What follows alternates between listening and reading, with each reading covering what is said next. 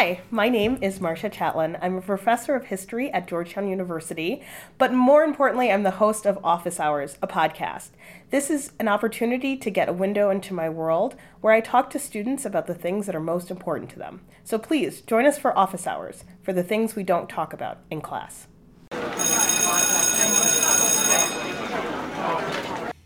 So today on Office Hours, I'll be talking to Georgetown sophomore Sarah Clements about her activism in the gun violence movement. Hi, Sarah. Hello. So how was your winter break?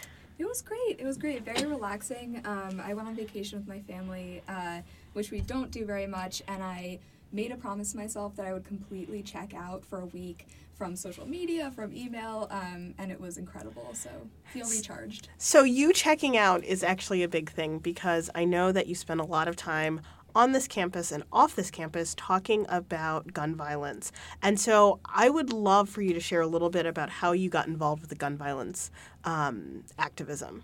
Absolutely. Yeah, I definitely devote a lot of my time to this issue. I got involved about a little bit more than 3 years ago.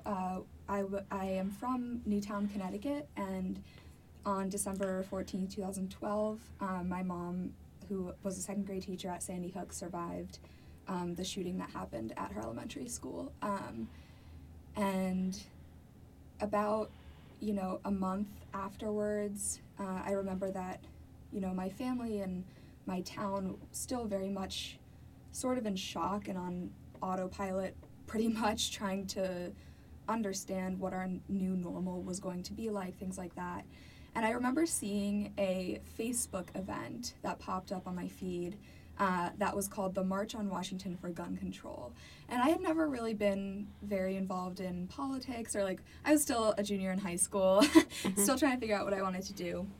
And for some reason, I just felt like I needed to be there. And I went to my dad and I asked if he could go with me. And we ended up going with 100 other people from Newtown down to Washington, D.C.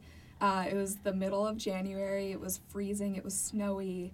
But it actually is about 3 years ago right now that we marched. And that was my first time that I ever did a political action. And it was also the first time that I met other survivors, other people who've been deeply impacted by gun violence. And it was the first time that I realized the scope of this issue and how much we needed to change, how much there was to do, and that is what motivated me to get involved. It's interesting that you talk about kind of the new normal or the after effect of this. I couldn't imagine you without politics. So much of our conversations in class and outside of class have been about your deep political commitments. Before the tragedy at Sandy Hook, what did you think about guns? What was your relationship to this thing called gun violence? I honestly think that it was a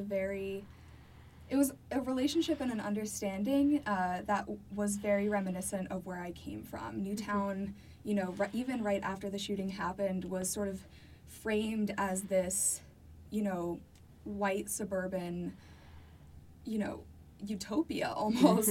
People move there for the schools and because it's safe, which now to say that is difficult. But it still remains it is a very upper middle class, very white community. And so I had never been impacted by gun violence. And once I started educating myself more and more, I felt this intense guilt because I realized that time and again I had seen, on the nightly news and local news, gun violence occurring every single day in towns right next to me. And I never really thought about it. Mm-hmm. And coming to terms with that fact has been really important for me as an activist in this movement because we very much deal with issues of whose stories are we sharing, what survivors are we amplifying and lifting up, what types of communities do we focus on as a movement. And those are very real questions and it's very personal to me, very applicable to how people in Newtown felt when all of a sudden we were thrust into dealing with this issue, political and personal issue. And meanwhile, people around us, activists and neighbors around us, had been dealing it for their entire lives. I think that's something that's so powerful about kind of your testimony around this issue and the way that we think about the problem with guns and who is a victim of gun violence. And so if you could give one piece of advice to the entire movement and to say, this is what I need you to know, what would it be? I definitely think that it would be that we need to, like I said before, that we need to pay more attention to whose voices we're lifting up, and who we're pulling up a seat at the table for. I work with a lot of people who live in, South Side Chicago, in downtown St. Louis, who, have friends killed by gun violence every month, and who time and again are sort of shoved away from a seat at the table when we're talking about these issues. Who do we put on MSNBC or CNN when our organizations get requests for survivors to talk about this issue? Those questions are ones I think that we need to look more carefully at.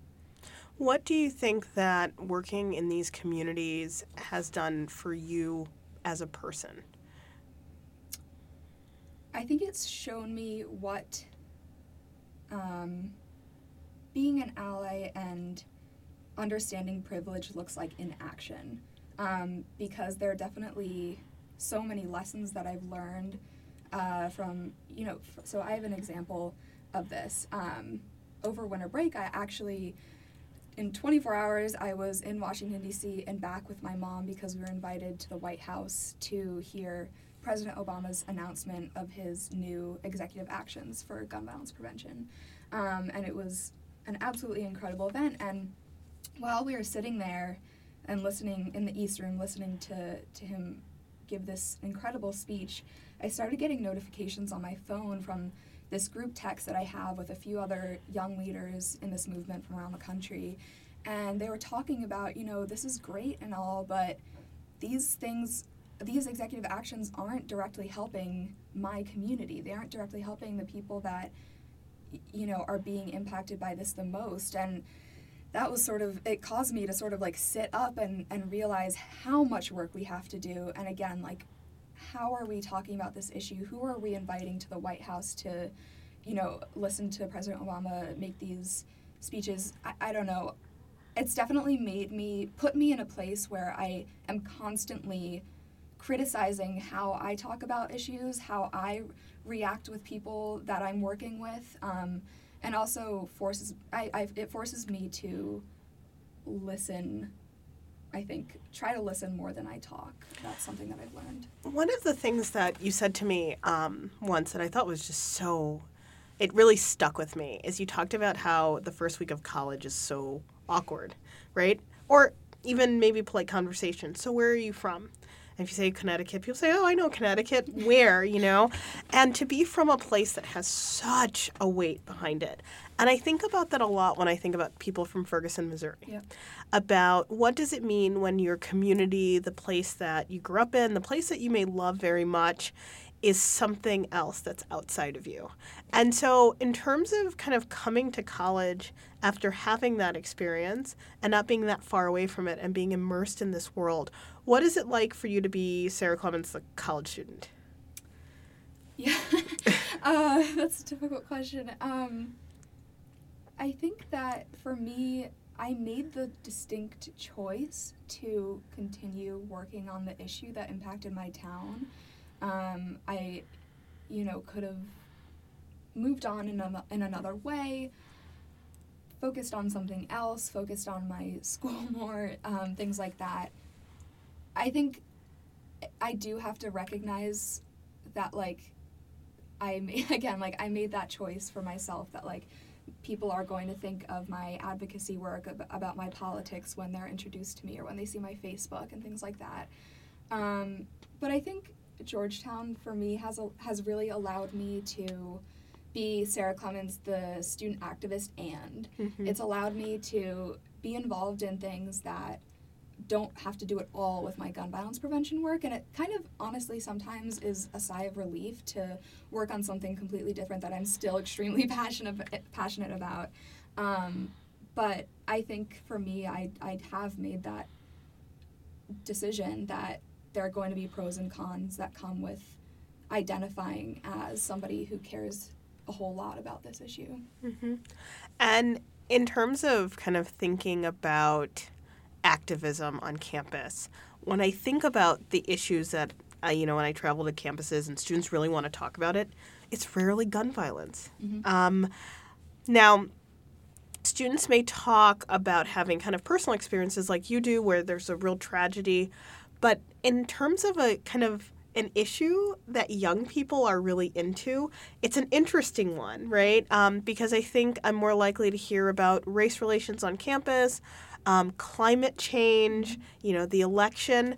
Why do you think that this particular issue hasn't become so closely associated with college activism? I think there are two big, foundational reasons of why that happens. I completely agree with that analysis as well, as somebody who does focus on this issue on a college campus.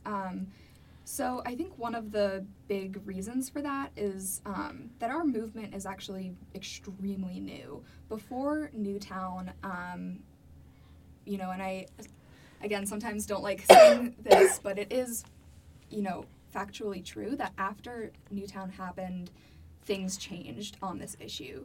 Opinions changed. A lot of people, in their communities were just absolutely horrified on their knees, saying, what can we do? How is this possible? How is it that this can't be prevented? And after that happened, we saw a lot of organizations like Moms Demand Action, Everytown for Gun Safety, a lot of state groups, and even a couple of college organizations pop up that never existed before. And now we're starting to see, as elections happen post Newtown, that more money is going to our movement, sort of these more grassroots efforts. So some of these foundational things that you need for a political and social movement are only now starting to come together. As opposed to something like climate change, where that infrastructure has been there for a while. So I think that's one of the reasons. And right now, I think with these organizations, with this movement's infrastructure, there's not a ton of capacity, unfortunately, or interest, unfortunately, from folks at the table to look at college students, look at young people as a demographic to really mobilize, which I think is a mistake. And I've expressed that before, and now I'm working with students from a few universities to start chapter-based groups on college campuses. But I do think that infrastructural issue in our movement is one reason why. I think the other reason is that there's really sort of an otherization about gun violence even beyond college campuses. I think for a perfect example, honestly, is Newtown, pre-1214. Like I said, I might have seen or heard about gun violence happening around me, but I honestly think that sometimes it's a coping mechanism, and it's not in a, people do it to protect themselves. They tell themselves, this isn't going to happen to me. It might be happening over there. It might have happened to these people, but it won't affect me. This is not going to happen to my family. And I think a lot of times, even today, people tell themselves that and tell them it happens to other communities, other people, because they're afraid. And until it happens to you, people try to tell themselves that. I think that otherization, trying to break down that myth of actually gun violence happens all around you in your community, whether it's domestic violence with guns, whether it's suicide with guns. It happens in so many different forms, unfortunately, and we can't ignore it. So I do think that those two things, that was a long answer, sorry, but the otherization of gun violence and this infrastructural issue are the two reasons why. And so if you were to kind of advise other students on other campuses who have been impacted by this and really want to do something, what would you recommend? Yeah, so Georgetown Against Gun Violence is a group that I, with two other friends, helped start last year.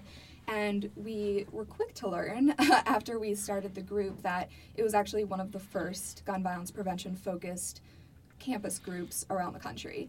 And so we actually have sort of started forming a program, like a toolkit of what we do. But I think the two major things that I would tell student leaders or people who have been impacted is that their story matters, their voices matter, because again, that sort of breaks down the otherization. People on a campus might not know, might not think that people in their midst have been impacted.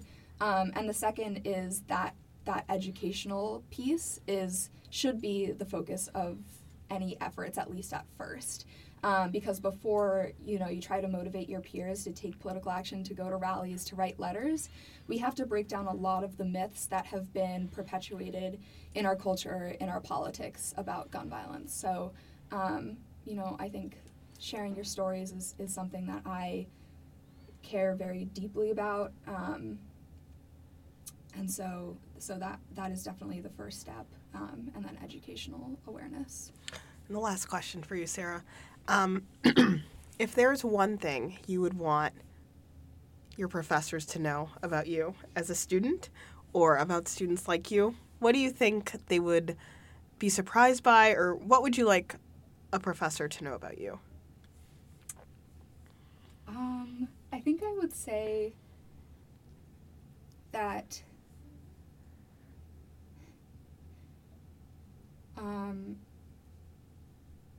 for me,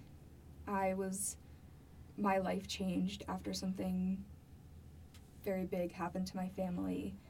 And out of that, I became very passionate about something that I want to work on for a really long time in my life. And because of that, I struggle sometimes with balancing different parts of my life, whether it's my social life or sleep or my schoolwork. And I think I would like them to know that,